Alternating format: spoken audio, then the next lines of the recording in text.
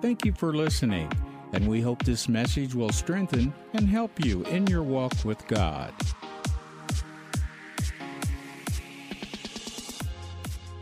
Today, I receive the Word of God to profit me, reproof me, convict me, and instruct me to righteousness, that I may become perfect and thoroughly furnished unto all good works. You just quoted 2 Timothy chapter 3, verses 16 and 17. And if you have your Bibles, open with me to Habakkuk chapter 2. We're going to be praying over your vision today. And also one of the things we'd like to do is we'd like to take a picture of you and your family, if you're with your family, because we want to begin to pray over your family on a regular basis.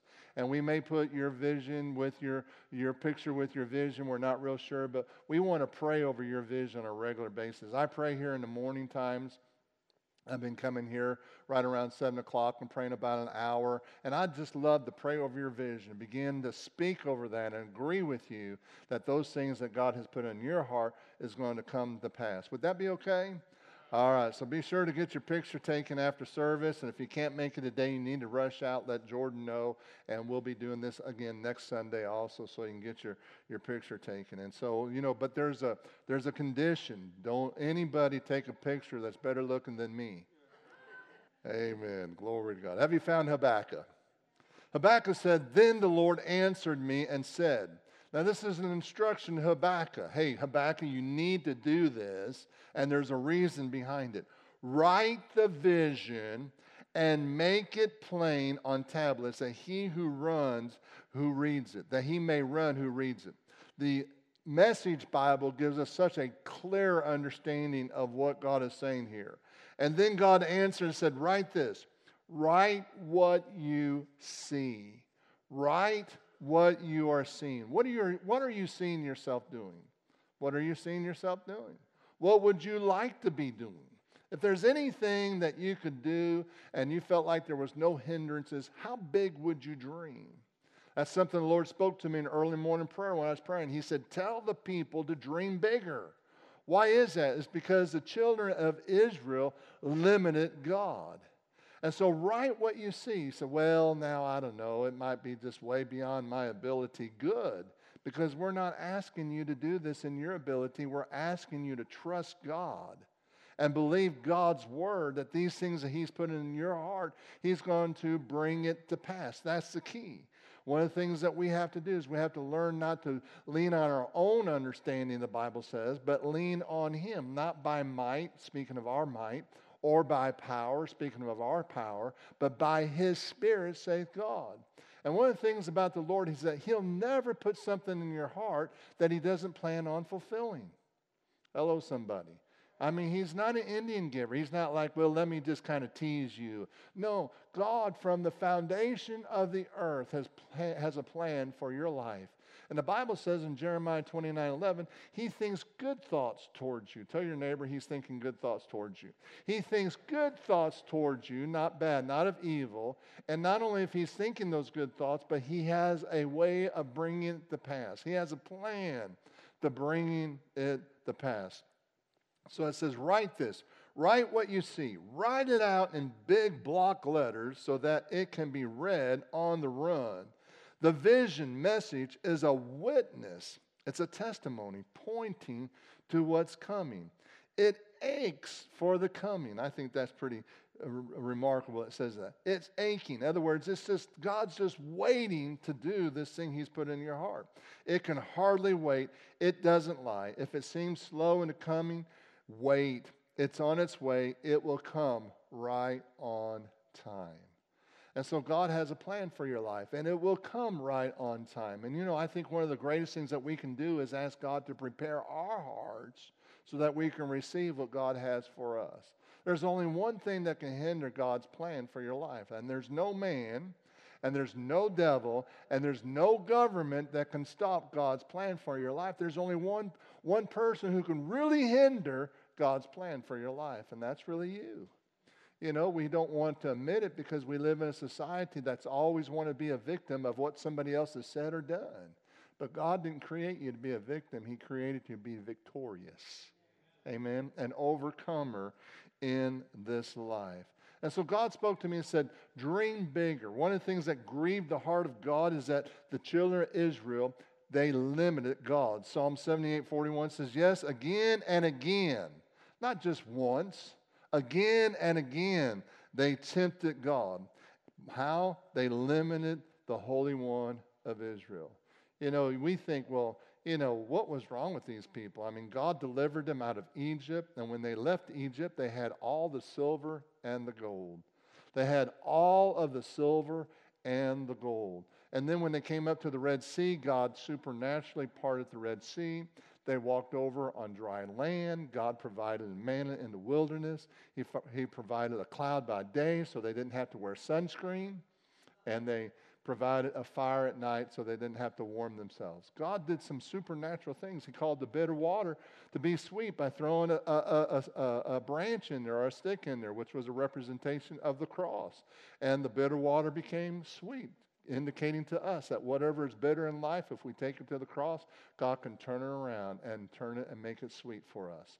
And so he did all these wonderful things for them in the wilderness, and yet they still tested him. Can God? And when it came time for them to go into the promised land, they said, oh, we can't do it. We can't do it. We can't do it. I don't know if I don't know. It's a good thing I'm not God. But anyway, I might have showed up and said, you haven't been doing it anyway. I'm doing this. Well, there's too many giants in the land. They got back into what they could do, not what God can do. And finally, God says, you know what? I'm going to have to raise up a new generation. He got the Israelites out of Egypt, but he couldn't get Egypt out of the Israelites. And that's the key, and that's why it's so important that we renew our minds through the washing of the water of the Word, the Bible says. That's why we take Scriptures and read Scriptures and meditate on Scriptures, so that we become not transformed to this world or conformed to this world, but be transformed through the renewing of our minds, so that we can be renewed, so we can receive what God has for us. Well, the word limit means to grieve. It also means that it means to be bounded or to bind up what God had for them. That's what the Webster Dictionary says. The 1821 edition says bounded or to restrain. They restrain the hand of God. And the children of Israel restrained God from doing more than he really wanted to do for them. Some of the synonyms for limited is diminished. It made it insufficient, minimal, narrow, poor, reduced, restricted, or made small. And so when you're thinking about your vision, you're praying about your vision, you need to ask God, expand me. Isaiah 54 said it like this: lengthen your cords, strengthen your stakes, for you shall expand to the right and to the left. It's God's will for you to increase.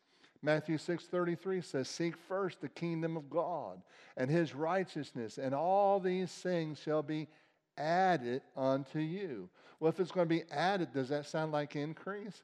God wants to increase you. You say, well, Pastor, I'm not sure I have the faith for God to increase me. Well, ask God to help increase you a little bit at a time, one step at a time. Pastor Vicki was talking about baby steps, one step at a time. I was listening to a preacher talk about faith, and I thought, man, I don't know if I could ever get there. He said, why don't you believe God for some socks? Well, I started believing God for some socks. And one day I got a bag full of socks, and God blessed me because I was believing him. I thought, well, if God can do that for socks, he can do that for other clothing. And my wife alluded to this last Thursday night, but when she first met me, everything I wore was too small because I didn't know they had a big and tall department in clothing. And so, my shirt tail always came untucked no matter how many times I tucked it in. And so when she first met me, my shirt tail was untucked. And somebody wanted to experiment with my hair, and they gave me a perm, and my hair was flying all over everywhere, I wasn't the ideal husband when she first met me. That's because my shoes were too small because I didn't know that my feet had grown more, and so, here I am. And then when I met my wife, she introduced me to a big and tall man's shop. Man, you talking about liberty. Wow. And I grew so fast, not that my parents weren't wealthy enough to take care of my clothing, but I grew so fast they gave me 2 pairs of pants and 2 shirts because I grew so fast that I outgrew them every 3 months.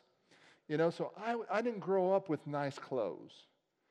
And I always desired to have nice clothes. I always wanted to dress sharp, and I did everything I could to really dress sharp, and I began to believe God for a pair of socks. And now I look in my closet and I think, dear Lord. I mean, my whole wall, I got a whole wall full of beautiful shirts and slacks and sweaters and suits and sports jackets because God's increased me. He's blessed me. That's the desire of my heart. I like to dress nice. I like to look nice. I like to wear clothes that fit. Hello, somebody. Amen. When you're 6'6", if you want to know what it's like to sit in an average chair, cut the legs off 2 inches and sit in a chair for a while. That's what it's like for me to sit in a chair. And cut the back off about 2 inches. Okay? That's what it's like for me to sit in the average chair because I'm so big. Somebody said, Tom's so big, he makes me feel like a runt. I'm not big, I'm huge. But I'm not a Nephtilian. And if you don't know what a Nephtilian, that's the name for the Bible name for the giants in the Old Testament. That's not who I am. Now, why did I get off track like that? I don't know. But anyway, get your vision from the Lord. What do you see? What did God say to all the prophets? Amos 7:8. God said, Amos, what do you see? What do you see? You don't need a prophet to tell you what you see. You have the prophet living on the inside of you. His name is Jesus. He was a prophet. And he lives on the inside of you. The very Spirit of God is on the inside of you. He wants you to begin to see what he has for you. Vicky said, brand it. I got, while we were praying this morning, stamped. He stamped on my heart. He's for me. He stamped that on my heart. He's for me. It's one of those stamps that just kind of gets in there and just stays there, one of those unerasable stamps. God is for me. Tell your neighbor God's for you. If God be for me, who can be against me, the Bible says. And we always tag on there, nobody. So what are you seeing? Write your vision. Number 2, write your vision and make your vision so plain, so clear, so everyone can see your vision and can see that that's what you're heading for. That's what you're heading for. If somebody was going to build a house and there was a lot of trees in the way, what do you think first thing they would do? Clear the land. What are you doing? I'm clearing the land. What are you going to do? I'm going to build something. They can see that you're going towards something. This vision that God's given you should be written in such a way that other people can see this is where you're heading towards. You're heading towards what God has put in your heart. You have set your mind. This is what I'm going to see God do in my life. And so set your vision and write your vision so everybody can see it. And not only can they see it, but they can see that you're going towards that particular vision. Let me say this is not in my notes. Don't let anybody talk you out of your vision. Don't let, the world will tell you, they'll give you 100 reasons why you can't be everything that God says you can be. And don't listen to people in the world. Don't let other people taint your vision or distort your vision or hinder your vision or make your vision too small, because if you let the world do it, they'll always create it with limitations. But with God, there is no limitations. There is no limitations. God designed you to increase until Jesus comes back. And so, as Habakkuk says, write it down, make it plain, write it in big block letters so that it can be read on the run. This is vision message is a witness pointing to what is coming. I mean, your vision should be so big that the billboard companies are asking you to advertise. Put your vision on our billboards. It should be big. Third thing, apply Scripture to your vision. Find a word in it. I shared this when we first started talking about visions, but when Vicki and I first moved here, one of the things that we had to do in our old location in Fort Worth, because when we first moved here, I lived with my parents would live who were about an hour from here, lived about an hour from here. And then the second year, we moved into a very tiny 1-bedroom, 1-bathroom, efficiency type of apartment. And God provided it. It was beautiful. It was wonderful and all those things. But there's no way any of our furniture could have fit in there. So we just gave it all away. And so when we did buy our home, our first home, we, were looking for some furniture, and Vicki began to stand on the Scripture that He fills my house with good things. He fills my house with good things. And so she stumbled onto a furniture store, ran across it, saw it had a sale, and she said, I think I'll stop. And that's the thing that most women do when they see the word sale, they stop.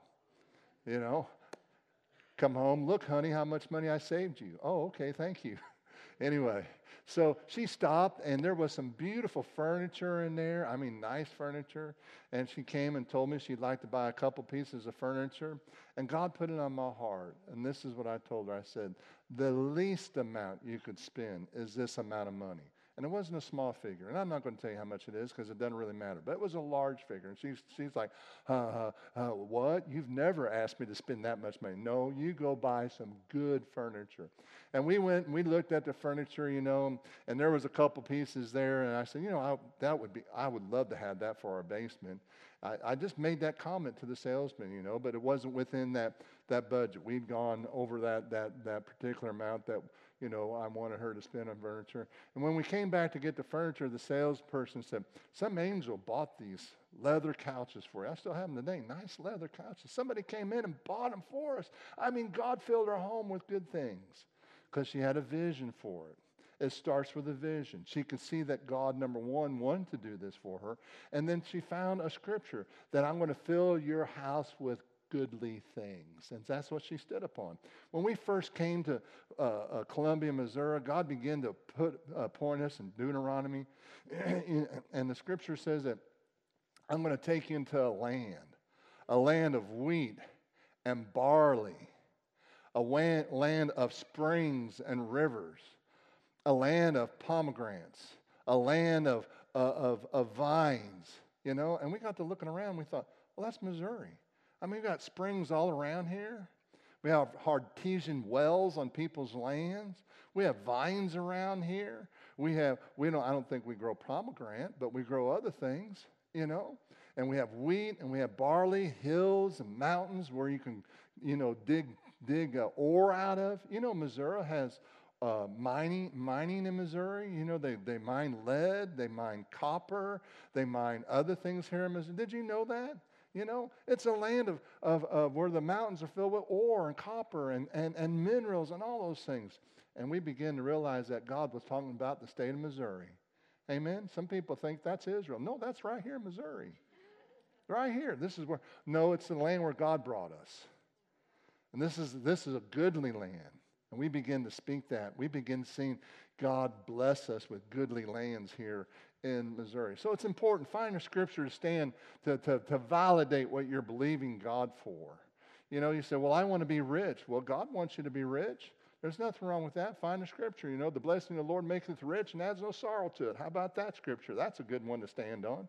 Well, I want to do great things for the Lord. Well, they that know their God shall do great things, the Bible says. So that's another scripture. So you can find a scripture to validate what God's given you. And why is that so important? Because Jesus said this in John 15:7. If you abide in me and my words abide in you, you will ask what you desire. Where do you think that desire comes from? It comes from God. The Bible says, delight yourself in the Lord, and he will give you the desires of your heart. Now, you know what I believe that means? I believe that as you delight yourself in God, God will begin to put inside you the things he wants for you. Why? Because you limit God when you think in your own ability. That's why the scripture says in Ephesians 3:20, now unto him who's able to do exceedingly abundantly above all that you can ask or even think. God can do more than what you can even think. How many of you believe that? I believe that. Glory to God. And so Jesus said, if you abide in my word and my words abide in you, you ask what you desire, and it shall be done for you. The Expanded Bible says it like this.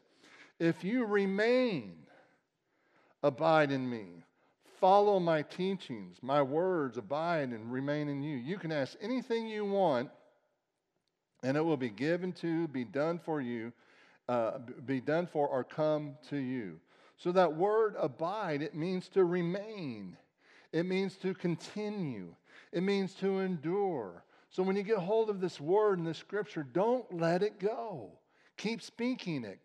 Say, when you get to the place where you say, you know what, I'm willing to stand no matter how long it takes. I'm going to see what God's put in my heart come to pass.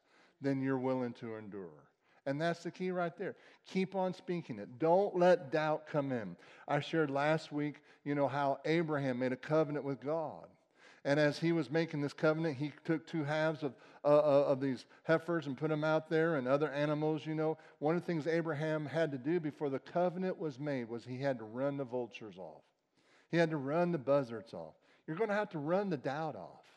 You're going to have to run the unbelief off. Say, there is no doubt, no unbelief come to take away my covenant rights with God.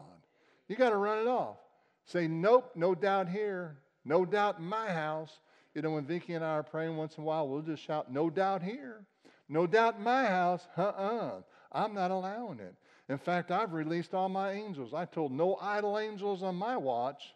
I don't want to get to heaven and meet all these angels and say, who are you? Well, I was assigned to help you. Well, what did you do? Whatever you asked me to do. Well, what was that? Nothing, because you didn't ask me to do anything. No idle angels on my watch. No, I've dispatched all of them. I think there are some war angels, but they don't have to war all the time, so I go use them to go do other things. No idle angels. I'm not having any idle angels. I'm not having any doubt on my watch. You say, well, Pastor, do you never have doubt? No, that's not true. Doubt comes my way, but I don't tolerate it. No doubt on my watch. And if doubt comes in, I go to the Word and say, the Word says. Or I'll listen to somebody else preach the Word until that doubt is no longer there. Until I'm like, glory to God. I'm looking for it to happen. I'm wondering, is this the day? Is this the day that God's going to show himself to me? God spoke to me right over here when I was praying. I was just thanking him. You're a mighty God. You're a mighty God. You're a mighty God. And God said, tell the people I'm going to demonstrate my might to them this year. Wow, he's a mighty God. The more you magnify God, the more you see what you magnify in your life. Whatever you magnify the most, you're experiencing in your life. And the more you magnify God, the more you experience God in your life. Why not magnify God? You are a mighty God. We used to sing, you are a mighty God. You are a mighty God. Mighty God, mighty God. Yes, you're a mighty God. I just sing that and speak that. He's a mighty God. Not by my ability, but by his might, by his ability. I'm going to see God bring to pass those things that he has put in my heart. How many of you are receiving something this morning? Well, give the Lord your best shout right now.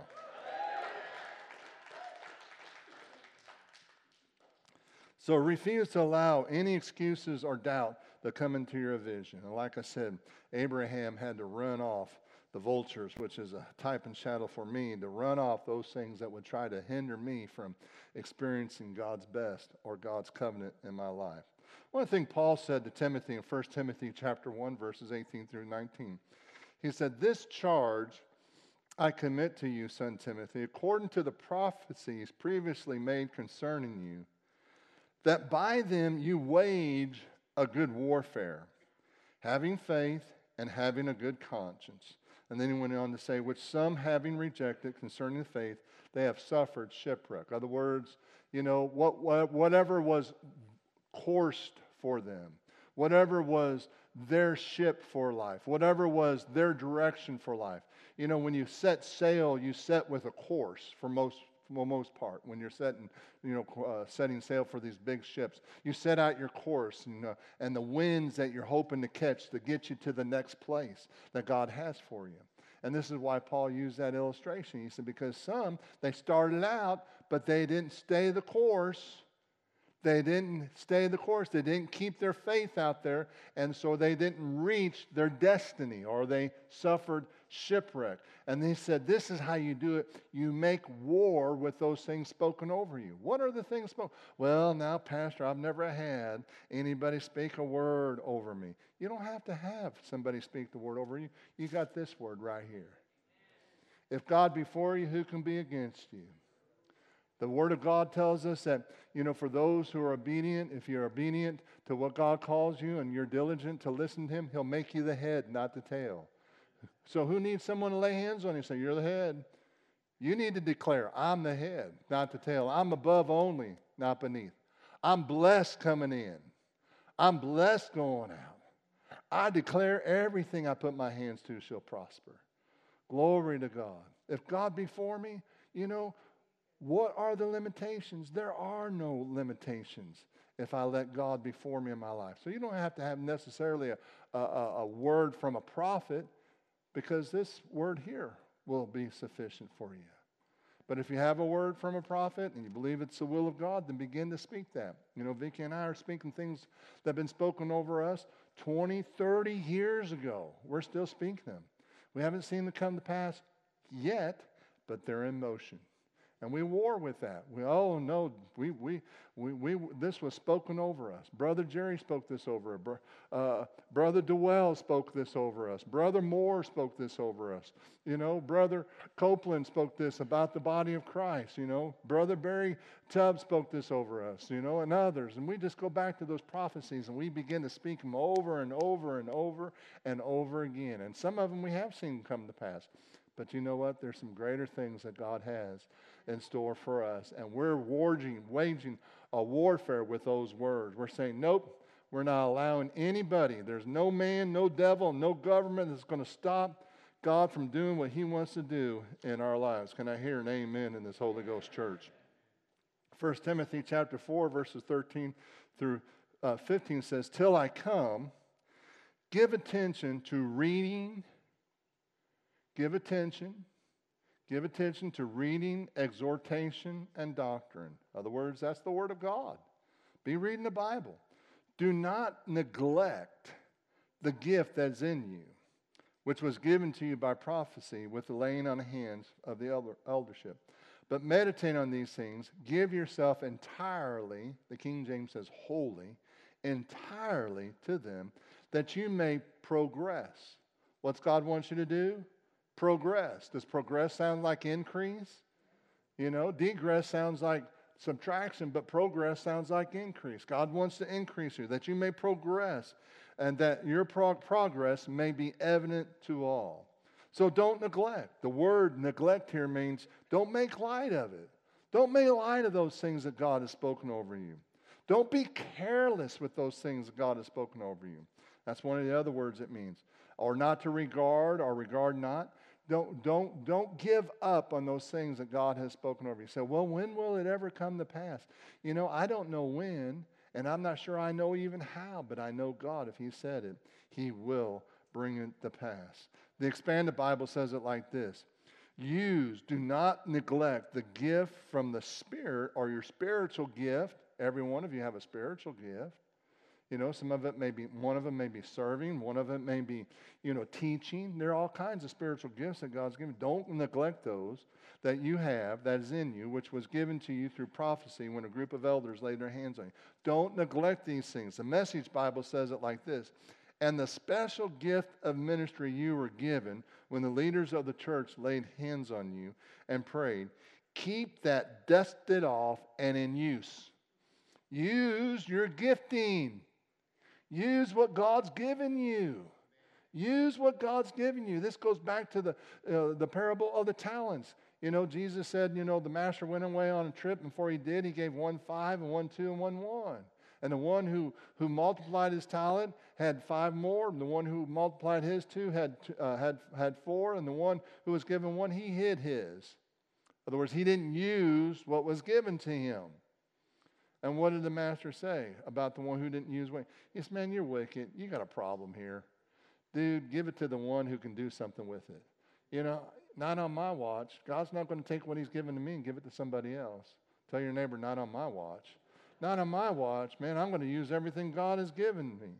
I'm not going to neglect what God has for me. So keep it dusted off and in use those things God has given you. I said it earlier before, but God wants to add. He wants to increase where you're at right now. That's what the kingdom of God is all about. Seek first the kingdom of God and his righteousness, and all these things will be added to you.